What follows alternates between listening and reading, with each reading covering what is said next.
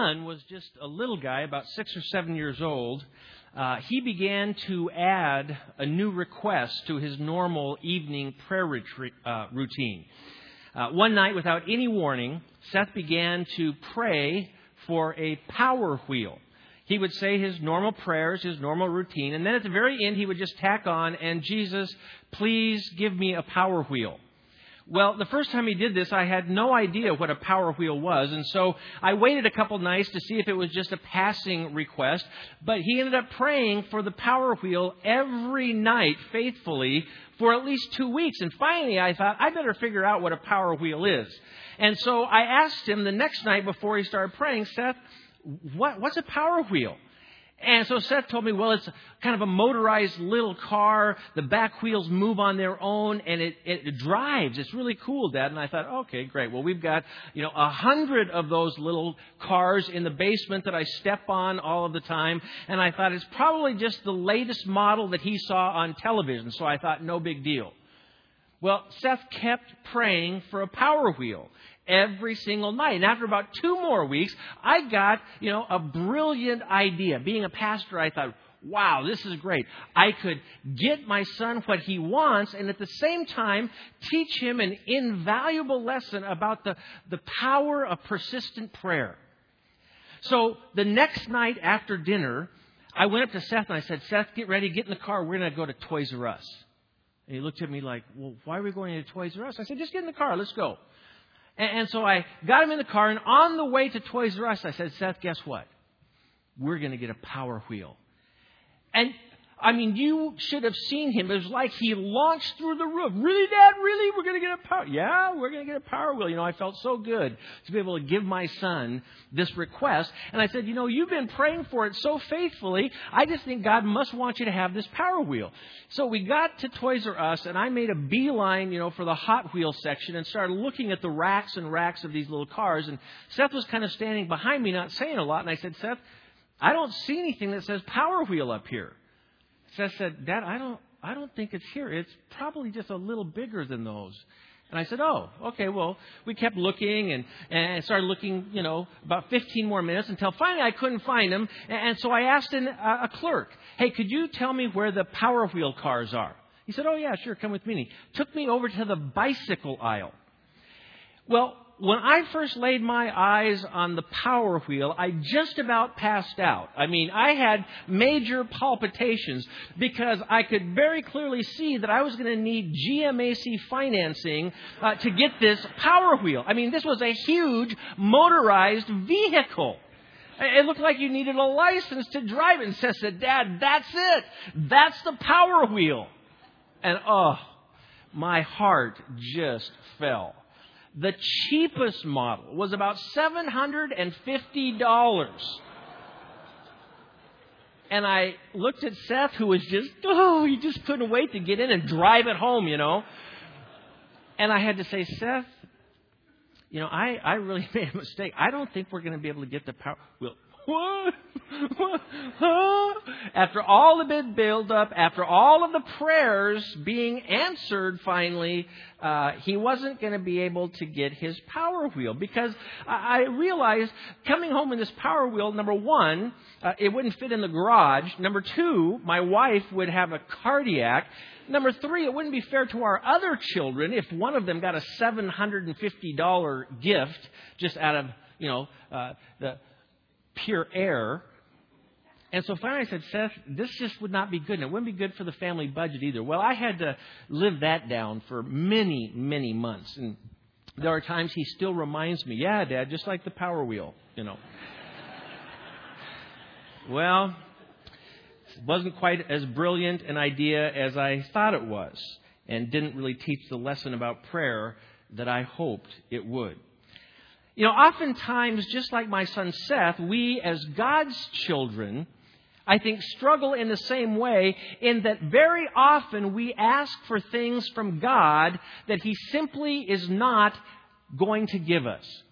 He could give them to us, but He won't give them to us because they are not in our best eternal interest. And though our Father just loves us immeasurably, and He wants us to enjoy this life, and He wants to answer our requests, there are some things that we ask for that God simply cannot and will not give us because they are not the best things for us. You know, the older I've become, the more profoundly thankful I've become that God has not answered all of the requests I've made, at least not answered them affirmatively. He's answered them all. Some of them have been the answer no. And sometimes we mistake no for not getting our prayers answered. But I am so thankful now, with retrospect, that God hasn't answered all of my prayers. See, oftentimes in the church, I think sometimes we are spending all of our time praying for things that we want, but that God doesn't necessarily want to give us. And He sees our life, He sees this world and our church from an eternal, timeless perspective. He sees the end from the beginning. I mean, He knows everything. And so He knows what we need and what's best for us. And so there are times, even as a church, even as the body of Christ, that God does not answer our prayers. Just like Jesus in the Garden of Gethsemane, who prayed, "Father, if it be your will, please remove this cup from me." But ultimately Jesus prayed, "But not my will, but your will be done." And then, unfortunately, there are all kinds of requests that God is yearning to give to us that no one seems to be praying for. No one seems to be requesting. And God is just waiting for us to begin praying some of these prayers so that He can lavish those requests and those gifts upon us. The Apostle James says it this way. He says, "You ask or you don't have because you do not ask. And you ask and do not have because you ask with wrong motives that you might spend them on yourselves." Oftentimes our requests are very personal in nature. And that's okay. We can pray for anything and everything, just like our kids can ask us for anything and everything. But sometimes the answer is going to be no. Well, how can we be assured this morning that the things that we pray for are things that God wants to give us? How can we know for sure what we should be praying for? And that if we pray for these things, God desperately wants to answer our prayers as the body of Christ and give us those things. Well, if you turn with me again to Ephesians, and if you don't have your Bible, you can follow along on the screens. Ephesians chapter 1. This morning, we're going to follow up with verses 15 through 23. Verses 15 through 23, because Paul offers a very powerful prayer for us as the body of Christ, God's church here. And this is a prayer that God longs to answer. Every request in this prayer, God yearns to give every single one of us who are members of His body, who are members of the church of Jesus Christ. The only challenge is that I think too few of us, myself included, are persistently praying for these things day in and day out. But these are requests that will literally revolutionize our lives and the way that we pray. And I want you to follow along as I read chapter 1, verses 15 through 23 of this incredibly powerful prayer that Paul prays on behalf of us, the church of Jesus Christ. Listen to what Paul says and prays. He says, "For this reason, ever since I heard about your faith in the Lord Jesus and your love for all His people, I have not stopped giving thanks for you, remembering you in my prayers. I keep asking that the God of our Lord Jesus Christ, the glorious Father, may give you the spirit of wisdom and revelation so that you might know Him better. I pray that the eyes of your heart may be enlightened in order that you may know the hope to which He has called you, the riches of His glorious inheritance in His people, and the incomparably great power for us who believe. That power is the same as the mighty strength He exerted when He raised Christ from the dead and seated Him at His right hand in the heavenly realms, far above all rule and authority, power, and dominion, and every name that can be invoked, not only in the present age, but also in the one to come. And God placed all things under His feet and appointed Him to be head over everything for the church, which is His body, the fullness of Him who fills everything in every way. Now, in these verses, which are a prayer of the Apostle Paul, he makes three requests for us as the body of Christ, the church, corporately as well as individually. And these are things that God desperately desires to give us as His church. And the first request that Paul makes on our behalf is that we might develop a more intimate relationship with Christ. That we might develop a more intimate relationship with Christ. Look at verses 15 and 16 again. He says, for this reason, or at least verse 16 first, he says, for this reason, ever since I heard about your faith in the Lord Jesus and your love for all His people, I have not stopped giving thanks for you, remembering you in my prayers. Now, notice verse 15 starts with the phrase, for this reason. For what reason?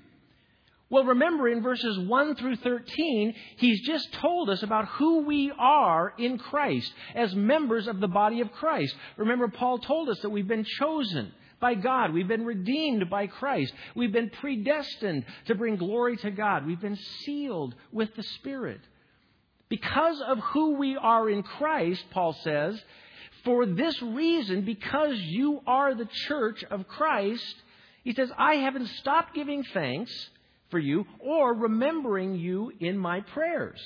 And now Paul says here, for this reason, I'm remembering you in my prayers. And then in verse 17 he says, I keep asking that the God of our Lord Jesus Christ, the glorious Father, may give you the spirit of wisdom and revelation so that you might know Him better.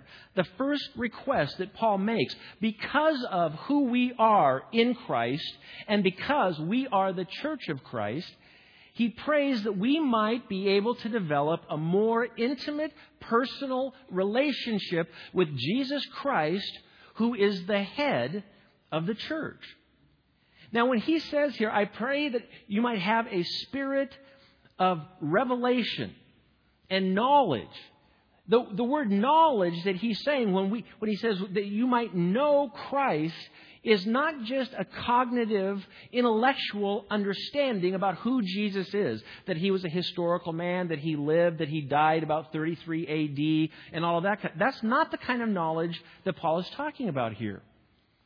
The Greek word knowledge that he's using is really closely related to the Old Testament word of knowledge that's used in Genesis 4:1. It's the word yada. And in Genesis 4:1, Moses writes and says that Adam knew Eve and she conceived and gave birth to Cain. It's a reference to the most intimate kind of personal relationship we can have as human beings. And Paul is praying here that you and I, as members of the church, the body of Christ, might be able to develop that kind of knowledge as it relates to our relationship with Jesus Christ.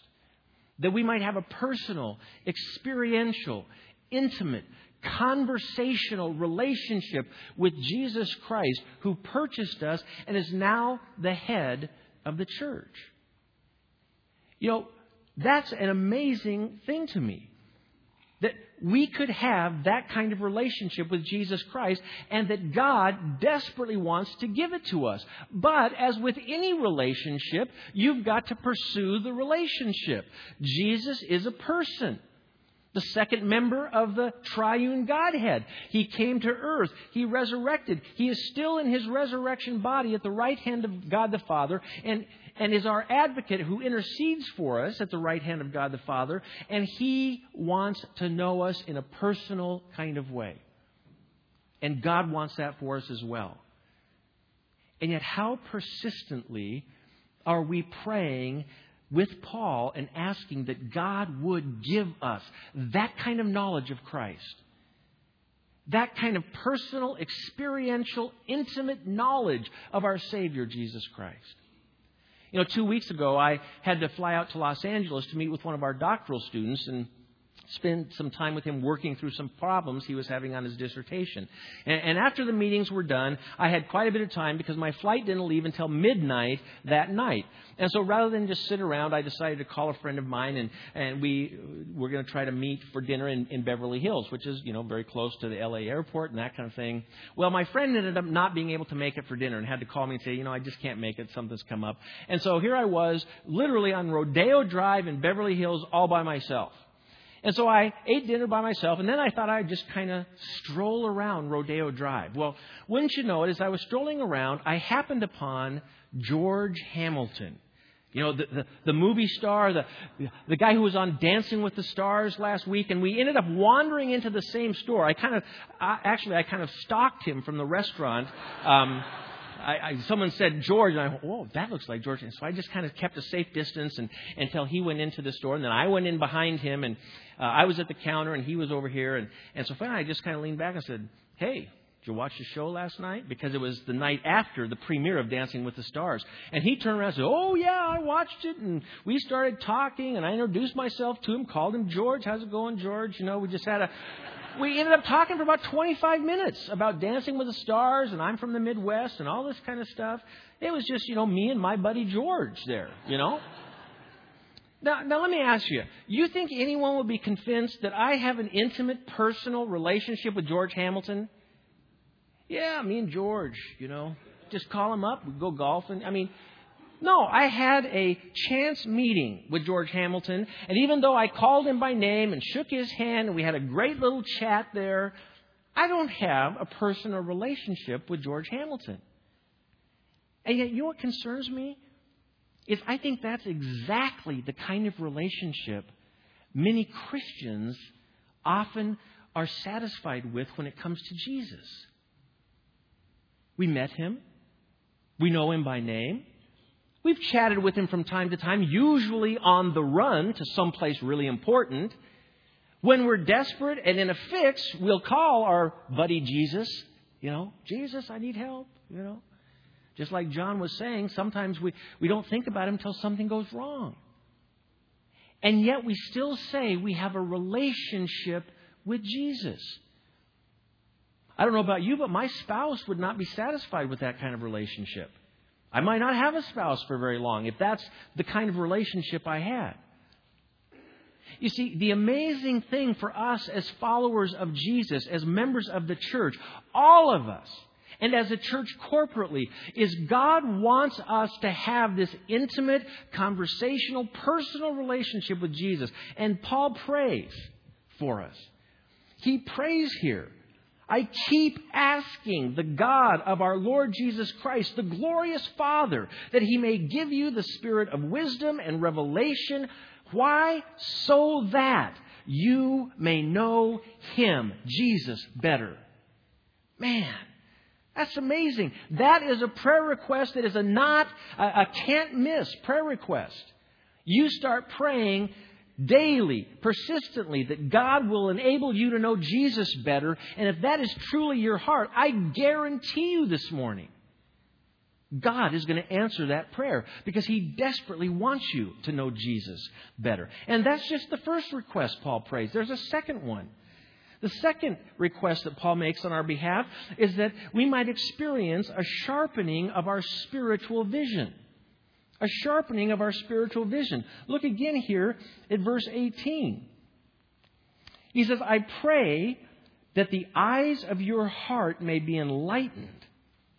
In order that, another purpose clause there, in order that you may know the hope to which He has called you, the riches of His glorious inheritance in His people, and the incomparably great power for us who believe.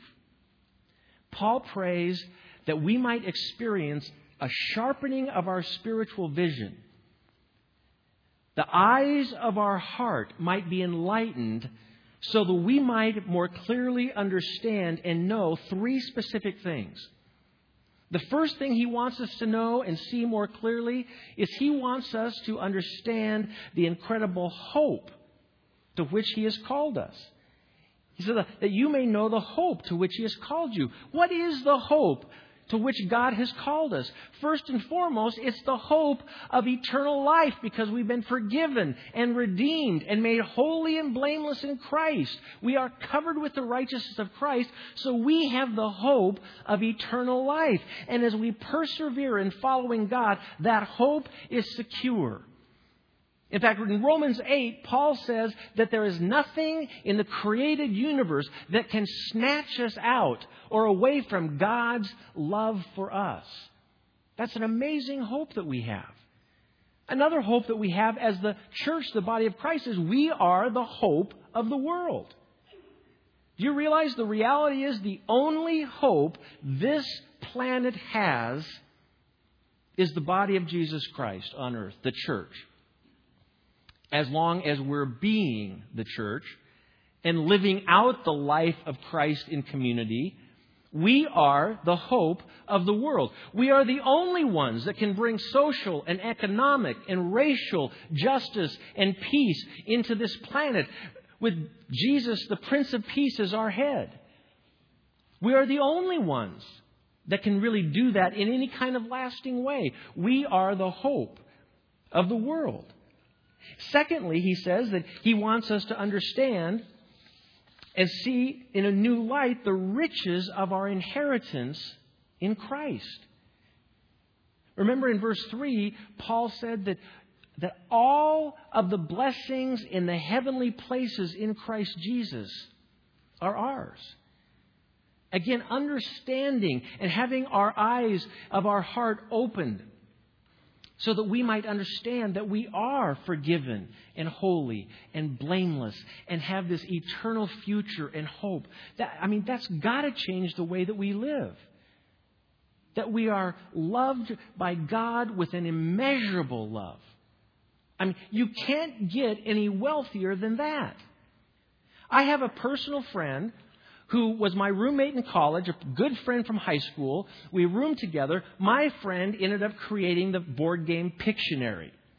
And then sold it for $1 gazillion. And now he is an absolutely filthy rich guy that lives about 2 houses away from Bill Gates on Lake Washington in the Seattle area. And my friend Robbie is one of the most miserable, unhappy, dissatisfied people I have ever met in my life. The last time I was at lunch with him, he just told me that he had left his wife and their 2 small children because, he just wasn't happy with her anymore. Beautiful young woman, beautiful kids, beautiful home, everything you could ever want. But you see, Robbie is impoverished in his spirit and his soul. And what he needs the riches that we have. He needs to know that he can be forgiven, that he can be redeemed, that he can have an eternal hope. You see, oftentimes I think in our culture we get so persuaded that physical riches and monetary riches are somehow going to bring a sense of peace and a sense of hope and satisfaction and fulfillment. But it is an empty hope that the world offers. And oftentimes we strive all of our lives and we get to that age where we've got everything, the car, the boat, the summer cottage. We've got everything. We've got a nice retirement. And then all of a sudden we slow down long enough to go, that's it? This is really it? And we're still striving and still dissatisfied. When God the whole time is saying, you are rich beyond belief. I wish you would just open the eyes of your heart and recognize the wealth that is yours in Christ. The only wealth that can satisfy. The only bread you can eat that you won't hunger again. He wants us to understand the riches that are ours in Christ.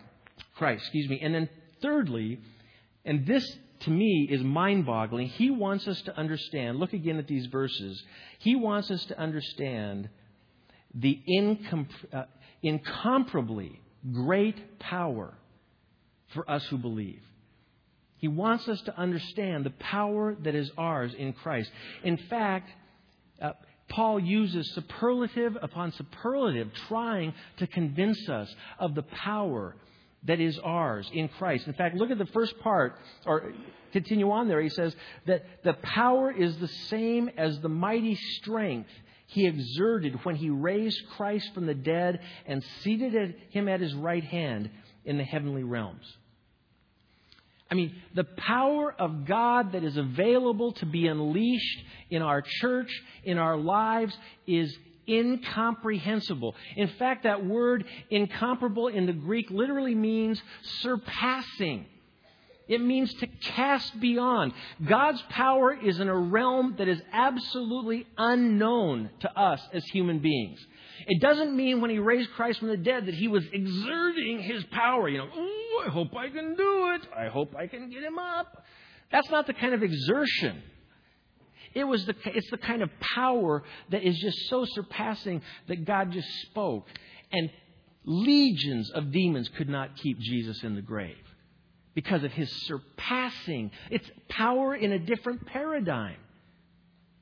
And Paul is praying that you and I, Wayzata Free Church, would know that incomparable power in our lives to do the work that He has called us to do. Now, if He has called us to do the work of advancing His kingdom in this community, I think He wants to give us the power to do it in an amazing way. And yet, how often are we persistently praying that the eyes of our hearts would be enlightened so that we would understand the power that is ours in Christ and see that unleashed in our lives in our church? But it's all about praying that God would open the eyes of our heart. That word heart, as many of us know, is a reference to the seat of our emotions, our inner spiritual person. In fact, Dallas Willard refers to it as our soul. It's the essence of who we are as human beings. And we need to pray that the Spirit, the light of God's Spirit would illumine, just like the sun illuminates the darkness, so that we can see the majesty and the beauty.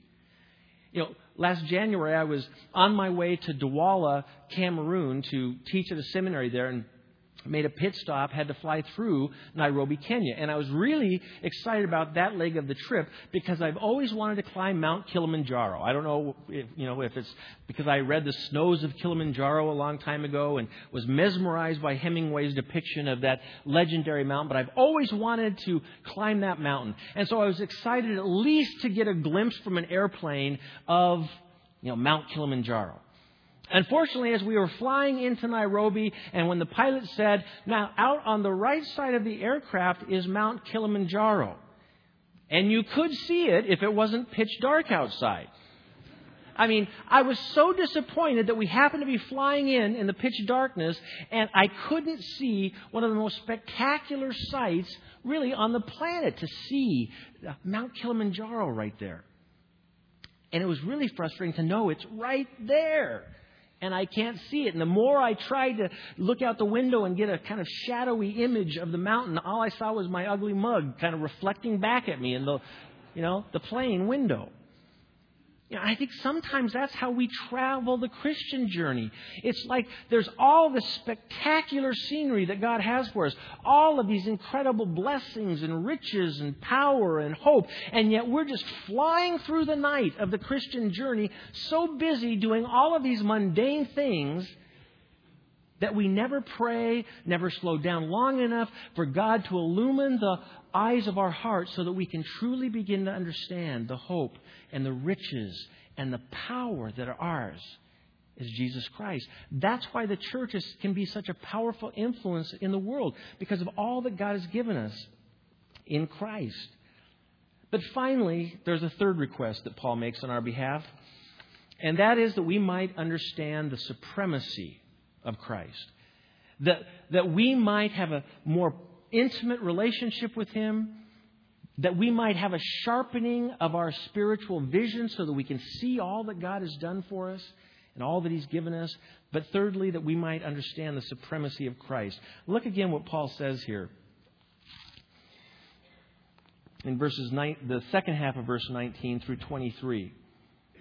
He says that power is the same as the mighty strength He exerted when He raised Christ from the dead and seated Him at His right hand in the heavenly realms, far above all rule and authority, power and dominion, and every name that can be invoked, not only in the present age, but also in the one to come. And God placed all things under His feet and appointed Him to be the head over everything for the church, which is His body, the fullness of Him who fills everything in every way. Now again, Paul cannot even find the language to communicate to us the supremacy of Jesus Christ. I mean, notice again all of the universal language that Paul uses here trying to communicate the greatness of Jesus Christ. He says, far above all rule. He says, far above all authority, power, and dominion, and every name that can be invoked. Not only in the present age, but also in the one to come. There isn't anyone that's going to come on planet Earth who is greater than Jesus Christ. And God placed all things under His feet and appointed Him to be head over everything for the church, which is His body. The fullness of Him who fills everything in every way. Jesus has been given this supremacy by God the Father. Why? For us. For the church. So that we can be His body on earth and do what He's called us to do. There is absolutely no reason on planet Earth why we as Wayzata Free Church should not be able to turn this community upside down for the cause of Christ. Why isn't it happening?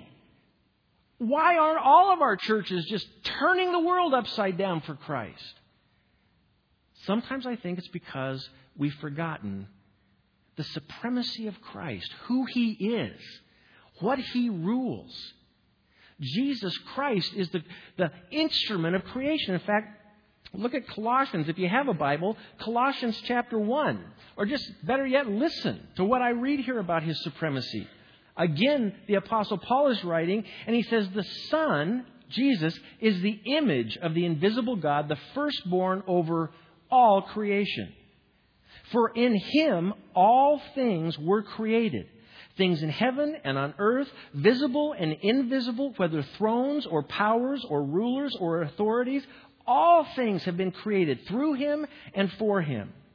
He is before all things, and in Him all things hold together.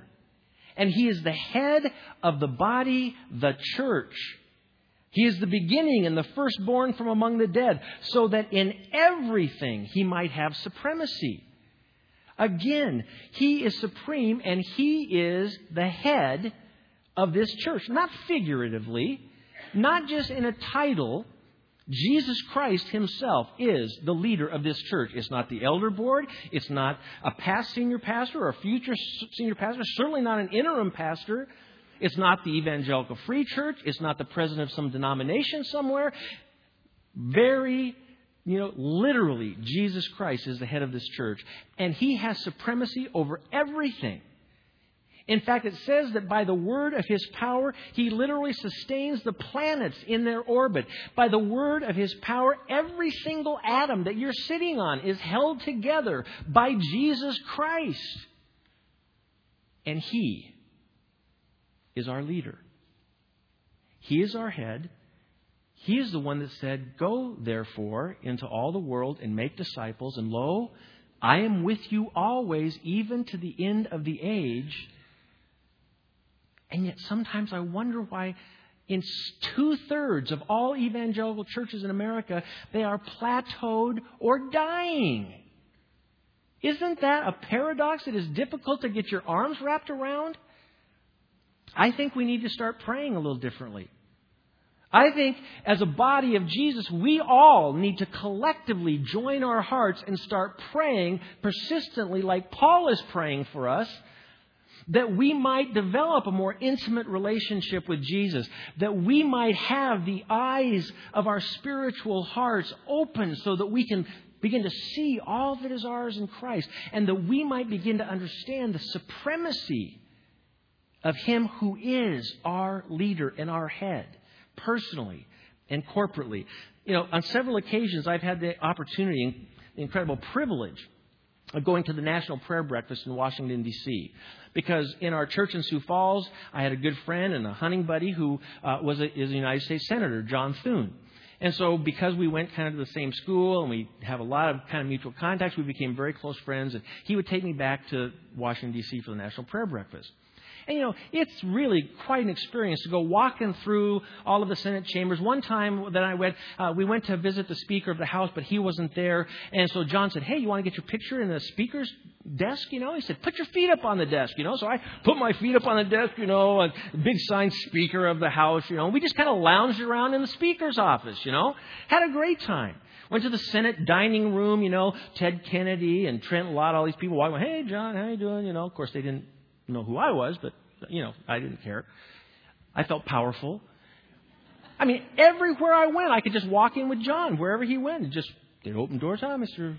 Senator Thune. The next day, I went to visit John in his just normal office building. I couldn't even get into a normal office building by myself. They looked me up and down. I don't know. Now, who did you want to see again? Had to go through the scanner a couple times. Had to have a Capitol Police officer escort me all the way to John's office in case I might make a breakaway and try to steal something out of the office building, But as long as I was with John and kind of under his position and authority and power, I could go anywhere, do anything, eat in the Senate, cafeteria, whatever. Sit in the Speaker's chair. Without John, nobody. Who are you? It's the same way for us as believers and as the church.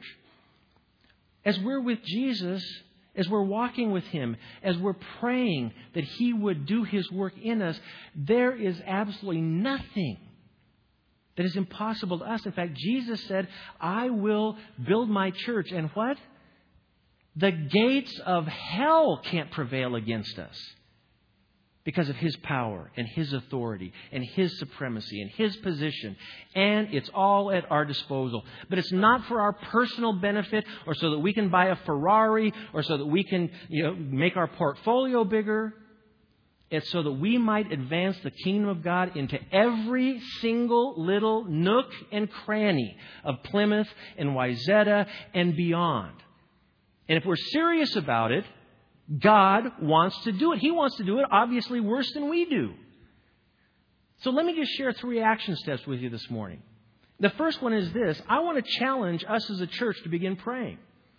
During this interim, we want to find a new senior pastor that God is going to use to lead us and to equip us so that we can be the church of Jesus Christ. I'm going to challenge us to start praying this prayer.